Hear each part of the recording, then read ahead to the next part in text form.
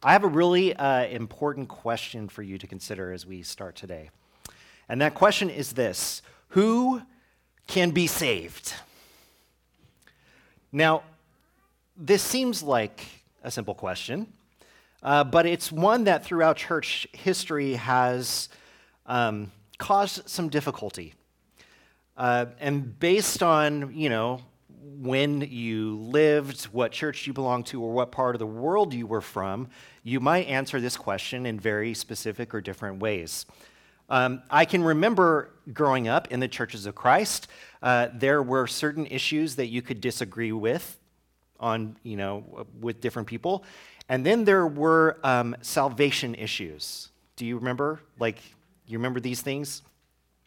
So some of the things that I remember as being salvation issues, probably the primary one was, do you go to the churches of Christ?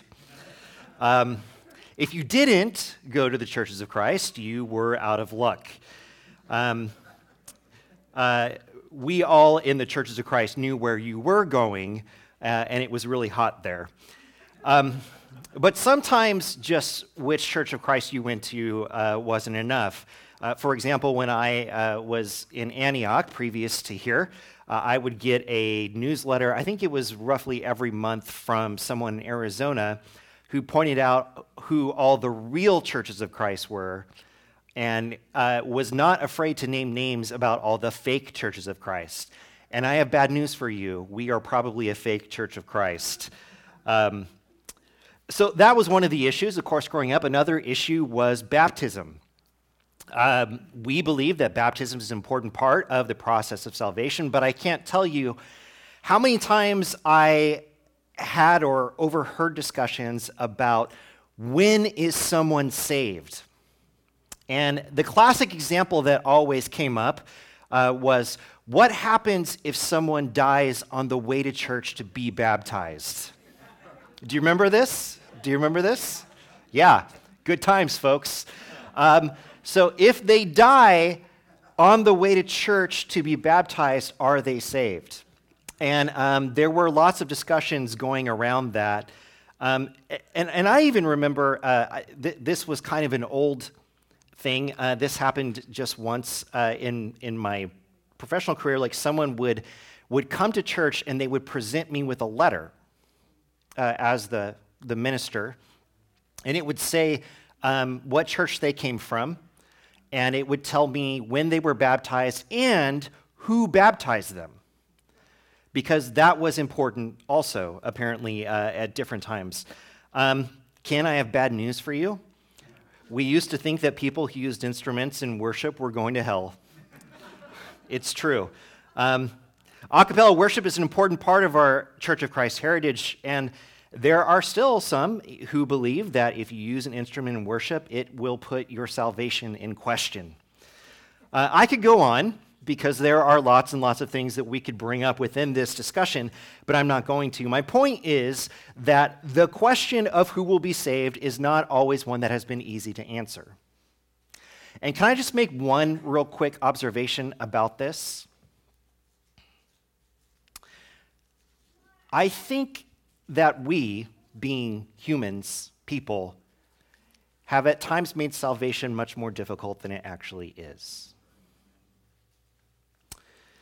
And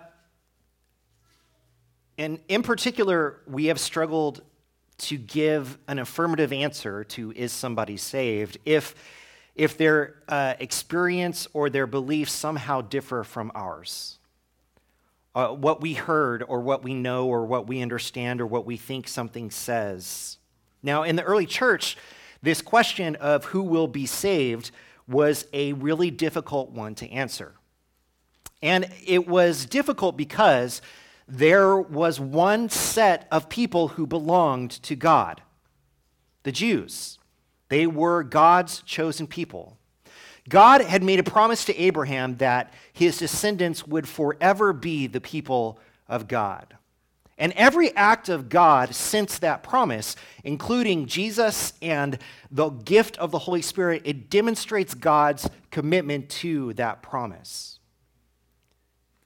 But there was an issue. What about everyone else? What about the Gentiles? What about everyone who is not Jewish? Can they be saved? Now, think about the nature of that question. The nature of that question is one that is startling if we sort of break it down in terms of what we're actually asking. Is it possible for this group of people to know God and know salvation, or is it not? Now, by the time that Luke has written the book of Acts, the question has already been answered. Gentiles can be saved.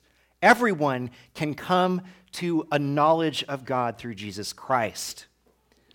But Luke needed to explain how this happened, because the Jews are still the people of God, and they needed to understand how God made this happen. Because you see, while we may try to answer the question with our own minds and our own wisdom about who can be saved, God is the one who is writing the story. And he is the one who is charting this course. So we lead into Acts chapter 10 today with a story of 3 conversions: the Samaritans, the Ethiopian, and Saul. And each of these conversions, as we talked about last week, were increasingly dramatic, and each involved people that fell outside the realm of who you would think could be converted, who you would think could come to a knowledge of God. Because today's story is a long one, we're going to read pretty much the entire chapter of 10. I didn't want to leave anything out. But we're going to divide it up into seven different scenes. But all of it is important to the story. So if you have your Bibles, open up to Acts chapter 10. And we're going to start with verses 1 through 8. At Caesarea, there was a man named Cornelius, a centurion in what was known as the Italian regiment. He and all his family were devout and God-fearing. He gave generously to those in need and prayed to God regularly. One day at about 3 p.m, he had a vision. He distinctly saw an angel of God who came to him and said, "Cornelius." Cornelius stared at him in fear. "What is it, Lord?" he asked. The angel answered, "Your prayers and gifts to the poor have come up as a memorial offering before God. Now send men to Joppa to bring back a man named Simon who is called Peter. He is staying with Simon the tanner, whose house is by the sea." When the angel who spoke to him had gone, Cornelius called 2 of his servants and a devout soldier who was one of his attendants. He told them everything that had happened and sent them to Joppa. Okay. Everything about who this man is wrong. I don't know if you appreciate this.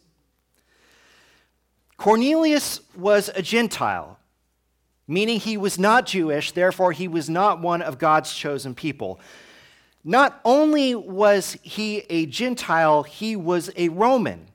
And not only was he Roman, but he was an officer in the army, which means that he is a part of the oppression system that is keeping God's people down. This dude is wrong in every way, shape, or form. And there is no possible way that this guy should be able to experience God or be a part of the people of God. That's just a fact, Jack. Now, the thing about him is that he is not your stereotypical Roman soldier. In fact, Luke goes way out of his way multiple times in this story to let us know that Cornelius is a really good man. Even though he is all of these other things, he is a really good man. He fears God. But it's more than that, you see. He fears God, and he lives out his life in a way that upholds the values of who God is. He takes care of the poor. He gives. He is a good man and lives this life without even really knowing Jesus. And if this is true about him, dear reader, then why shouldn't he be able to know Jesus? So, who decides that he should? This is one of the best parts of the story. God does. God decides that Cornelius should really know Jesus. But he doesn't approach someone and send someone to meet Cornelius. Instead, he approaches Cornelius himself, and he has this vision of this angel. Now, I don't know what you picture in your mind when you picture an angel. You probably are picturing something really bright, the wings and all that. Read what angels look like in Revelation with all the eyes and like all of the wings and all the, so it's no wonder that he's afraid when he sees this vision. But this encounter is something that happens to him. God does this to him. It's not something that Cornelius instigates himself. He doesn't really know what to do or how to engage God further. Instead, God is the one who is pushing this story forward. And he spoke to Cornelius, and Cornelius listened to him and followed his direction. God spoke, Cornelius listened, and he obeyed. So he's already done more in this short part of the story than most people do. Right? Pick it up in verse 9. About noon the following day, as they were on their journey and approaching the city, Peter went up on the roof to pray. He became hungry and wanted something to eat, and while the meal was being prepared, he fell into a trance. He saw heaven opened up and something like a large sheet being let down to earth by its four corners. It contained all kinds of four-footed animals as well as reptiles and birds. Then a voice told him, "Get up, Peter, kill and eat." "Surely not, Lord," Peter replied. "I have never eaten anything impure or unclean." The voice spoke to him a second time, "Do not call anything impure that God has made clean." This happened 3 times, and immediately the sheet was taken back to heaven. Okay, can we just acknowledge for a moment that this is a weird story? Yeah, it's a little cuckoo. So Cornelius has a strange vision, and now it's Peter's turn to be genuinely confused by what is happening. This sheet comes down from heaven, and it contains all of these animals. And what's important for us to know is that there were animals that were considered clean by the Jewish people, and there were animals that were considered unclean. And the clean animals you could eat, the unclean animals you could not eat. I mean, that's just basic people of God 101 right there. The voice told him to eat because the voice says, "I make things clean, not you." And Peter, in a classic biblical moment, argues with the sheet in the sky. And he's showing how dedicated he is to serving God by arguing with this heavenly sheet full of meat. So we need to appreciate for a moment how big of a deal this was to Peter. This is hard for us to relate to a little bit. Israel had been swallowed up by the Roman Empire, and they had not been their own people for a long time. And as time went on, some of the things that made them distinct and that made them the people of God were slowly going away as Rome took over and they lived under this world power. There was pressure to become more Roman, to drop the particularities of what it meant to be Jewish and to be good citizens. So, if you eat a little pork here or you give a pinch of incense to Caesar there, is it such a big deal? No one's going to know. But, let's use an old church term. It's a slippery slope, my friends. And before you know it, you have lost your identity. So these laws, they stood in the way of the destruction of the Jews being Jews. They clung to these things because it was part of what made them who they are, just like other things like circumcision that you see Paul argue about over and over again with churches. These rules, these things were fundamental to the Jewish sense of identity, and so Peter was not going to break these rules for anyone. Not for a voice from heaven, not for anything. But this encounter, like the encounter with Cornelius, was something that happened to Peter. He was just there on the roof to pray, and God started this conversation with him. And it ends, and Peter is left confused. What is he supposed to do with this information? What is he supposed to do with this idea that all of these things, what he can now eat? Is he even hungry anymore? Like, I don't know. What is he supposed to do with this? And is God saying that something that is fundamental to his understanding of what it means to be a child of God is no longer important?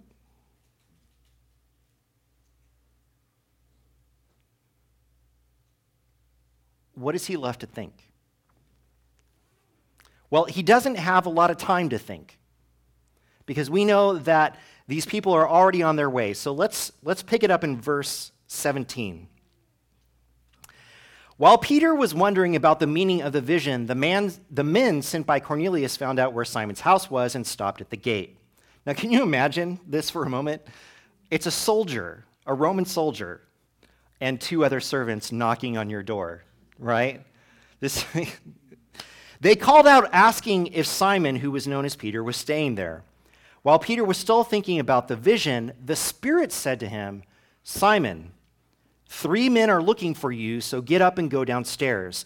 Do not hesitate to go with them, for I have sent them." Peter went down and said to the men, "I'm the one you're looking for. Why have you come?"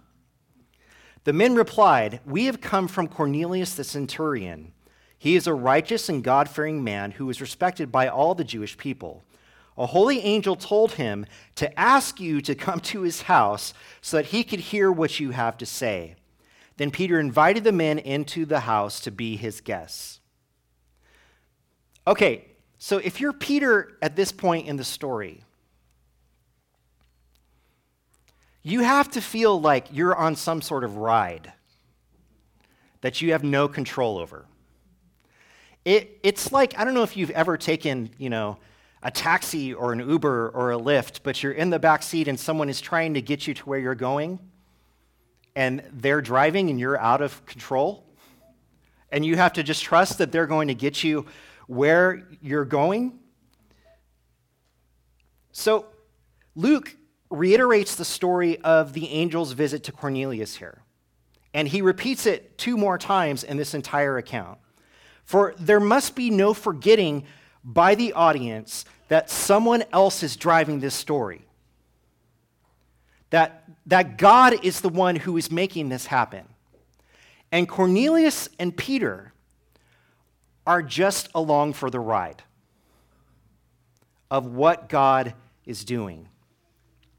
Peter does not know where he is going or why, but he has to trust that God is making this happen.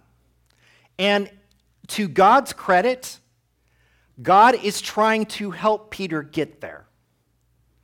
But he's not taking him on the most direct route, is he? The whole thing is a little weird, but he's trying to lead Peter to this place, which makes me sort of wonder. Sometimes we say that we would love for God to teach us things in simple ways, right? But I think something we're seeing in the story that sometimes there are things we need to learn that can only be learned in the difficult way, in the harder way. So Picking up in verse 23, the next day Peter started out with them, and some of the believers from Joppa went along. So now there's this whole processional of people going back to Cornelius' house. The following day, they've traveled for a day. He arrived in Caesarea. Cornelius was expecting them and had called together his relatives and close friends. So now we're talking like what? 50 people? As Peter entered the house, Cornelius met him and fell at his feet in reverence. But Peter made him get up. "Stand up," he said. "I am only a man myself." While talking with him, Peter went inside and found a large gathering of people. He said to them, "You are well aware that it is against our law for a Jew to associate with or visit a Gentile. But God has shown me that I should not call anyone impure or unclean. So when I was sent for, I came without raising any objection. May I ask why you sent for me?" Cornelius answered, 3 days ago, I was in my house praying at this hour at 3 p.m. Suddenly a man in shining clothes stood before me and said, "Cornelius, God has heard your prayer and remembered your gifts to the poor. Send to Joppa for Simon, who is called Peter. He is a guest in the home of Simon the tanner, who lives by the sea. So I sent for you immediately, and it was good of you to come. Now we are all here in the presence of God to listen to everything the Lord has commanded you to tell us." Okay, so Peter gets there, there's all these people, and his introductory statement is, "You know that it's not right for me to be here, don't you? You know that God doesn't want me to be here. However, you know that God wants me to be here. So why don't you tell me why I'm here?" So Cornelius tells him the story again. And the story goes back and forth between Peter and Cornelius, and they both have had visions, and they both give this speech. And this shows us that God is doing something in Cornelius. This is what Peter had to believe, okay? This is what Peter had to grasp onto, that God was doing something in this Gentile. But God is not just converting this Gentile. God is also converting Peter. So in verse 34, then Peter began to speak. "I now realize how true it is that God does not show favoritism, but accepts from every nation the one who fears him and does what is right. You know the message God sent to the people of Israel, announcing the good news of peace through Jesus Christ, who is Lord of all. You know what has happened throughout the province of Judea, beginning in Galilee after the baptism that John preached, how God anointed Jesus of Nazareth with the Holy Spirit and power, and how he went around doing good and healing all who were under the power of the devil because God was with him. We are witnesses of everything he did in the country of the Jews and in Jerusalem. They killed him by hanging him on a cross, but God raised him from the dead on the third day and caused him to be seen. He was not seen by all the people, but by witnesses whom God had already chosen, by us who ate and drank with him after he rose from the dead. He commanded us to preach to the people and to testify that he is the one whom God appointed as judge of the living and the dead. All the prophets testify about him, that everyone who believes in him receives forgiveness of sins through his name." Now, if you've been with us on the study of Acts, I hope you notice that this is a very different sermon than every sermon we've seen so far. I mean, it still gives the main points about Jesus, but he starts out with this startling confession. I now know that God does not show favoritism. This had to be an upsetting, exciting, world-reversing statement from someone whose faith was based on a certain amount of partiality. He was a part of the people of God. And this identity was in his bones, and now he is saying, you know what? I think everybody can come to know God because God wants it to be this way. Throughout Acts, step by step, proof after proof, we gradually end up in this place from Jerusalem to Samaria to Joppa, and now in Cornelius' home. Luke has brought us face to face with this Roman soldier so that we can, for the first time, see the full power of the gospel. We may know that the disciples are struggling with this, and that this journey is going to be long and painful, but Peter, who was with Jesus, is finally seeing for the first time how big Jesus actually is. His vision was trying to teach him something. It wasn't about food that was clean or unclean. It was about God's ability to say who is in and who is out. And if God says that someone is in, then they're in. And it doesn't matter where you have been before or what you think should happen or shouldn't happen or who can be saved. God is the one who decides. Which speaks to sometimes we're not always the best judges of where God is and what he's doing. You know?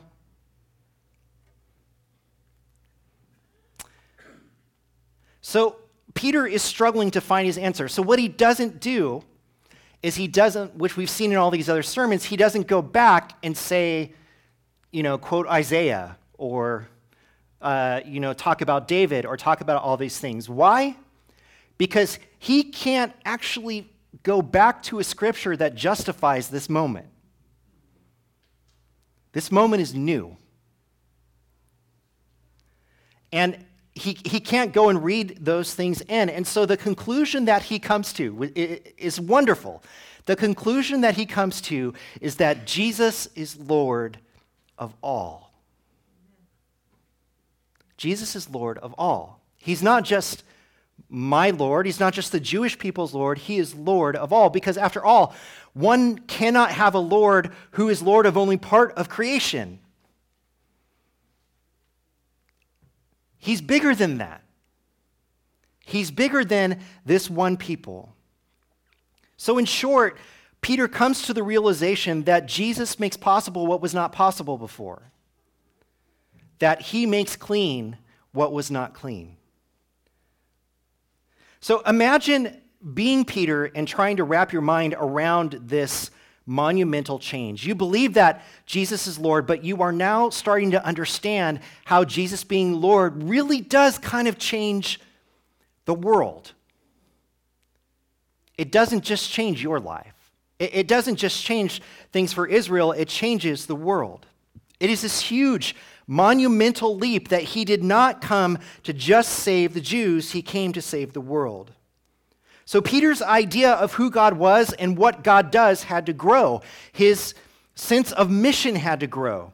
And in order for that to happen, in order for him to grasp what God was doing, he had to sacrifice things that were important to him.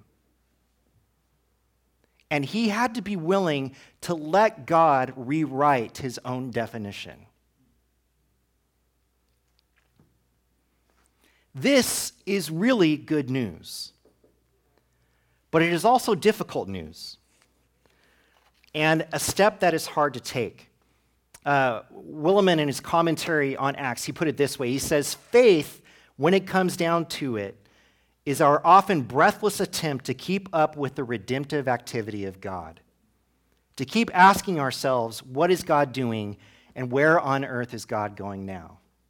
Because, the chances are God is going somewhere we may not expect. Fortunately for Peter, God gave him all the assurance that he needed to know that he was on the right track. Verse 44. While Peter was still speaking these words, the Holy Spirit came on all who heard the message. The circumcised believers who had come with Peter were astonished that the gift of the Holy Spirit had been poured out even on Gentiles. They just can't help themselves. For they heard them speaking in tongues and praising God. Then Peter said, surely no one can stand in the way of their being baptized with water. They have received the Holy Spirit just as we have. So he ordered that they be baptized in the name of Jesus Christ, and they asked Peter to stay with them for a few days. Any potential dilemma for Peter concerning... Here's what's funny. In spite of everything that's already happened, he gets to the finish line, and what is he thinking? I'm still not sure this is okay.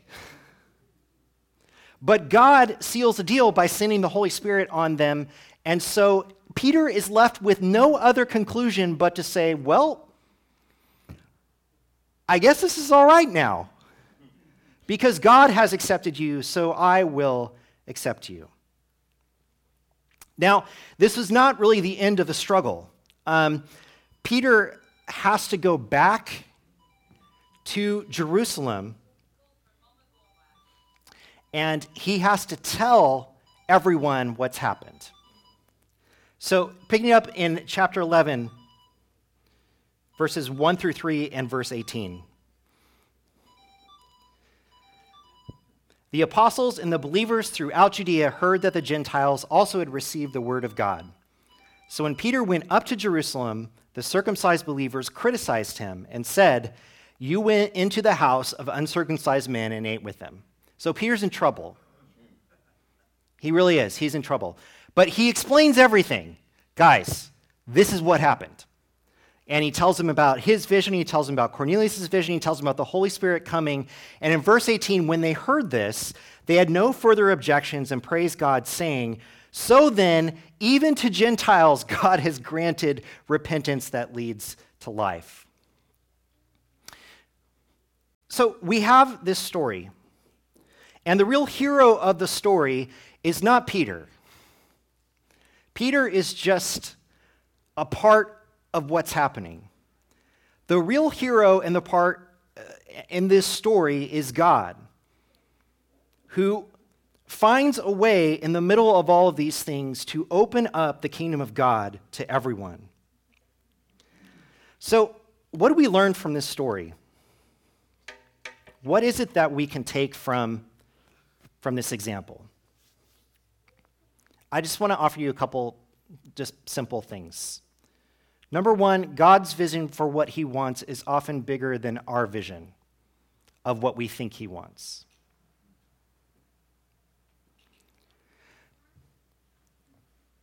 We limit God in all sorts of ways.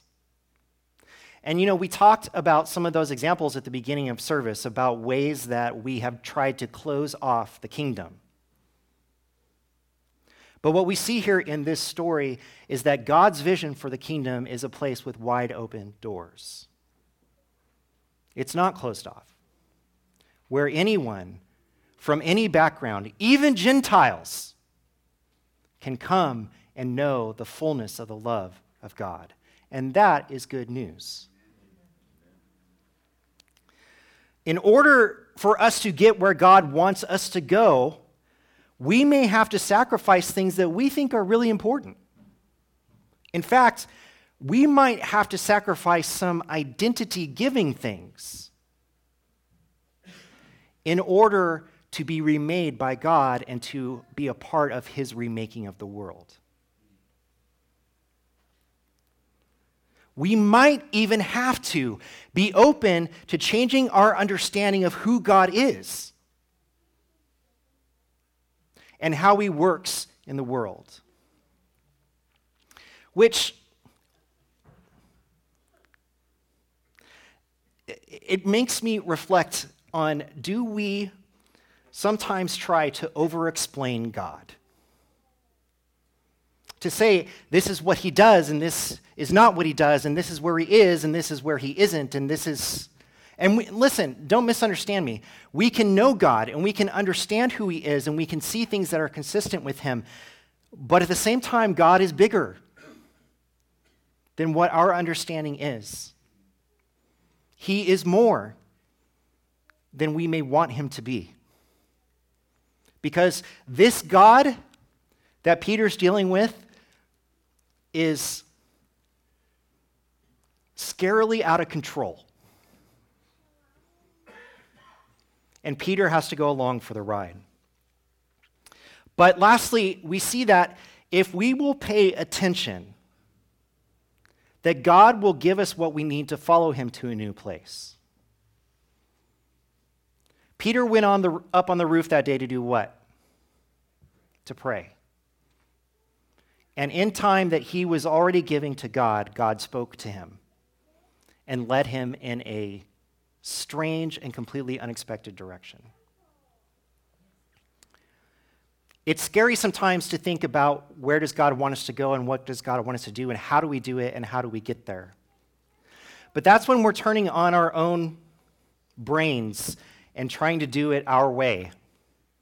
What do I need to do next? What can I do? How can I control what this is that God is doing? Yeah, God, we're going that way, but let me do these things to get us there.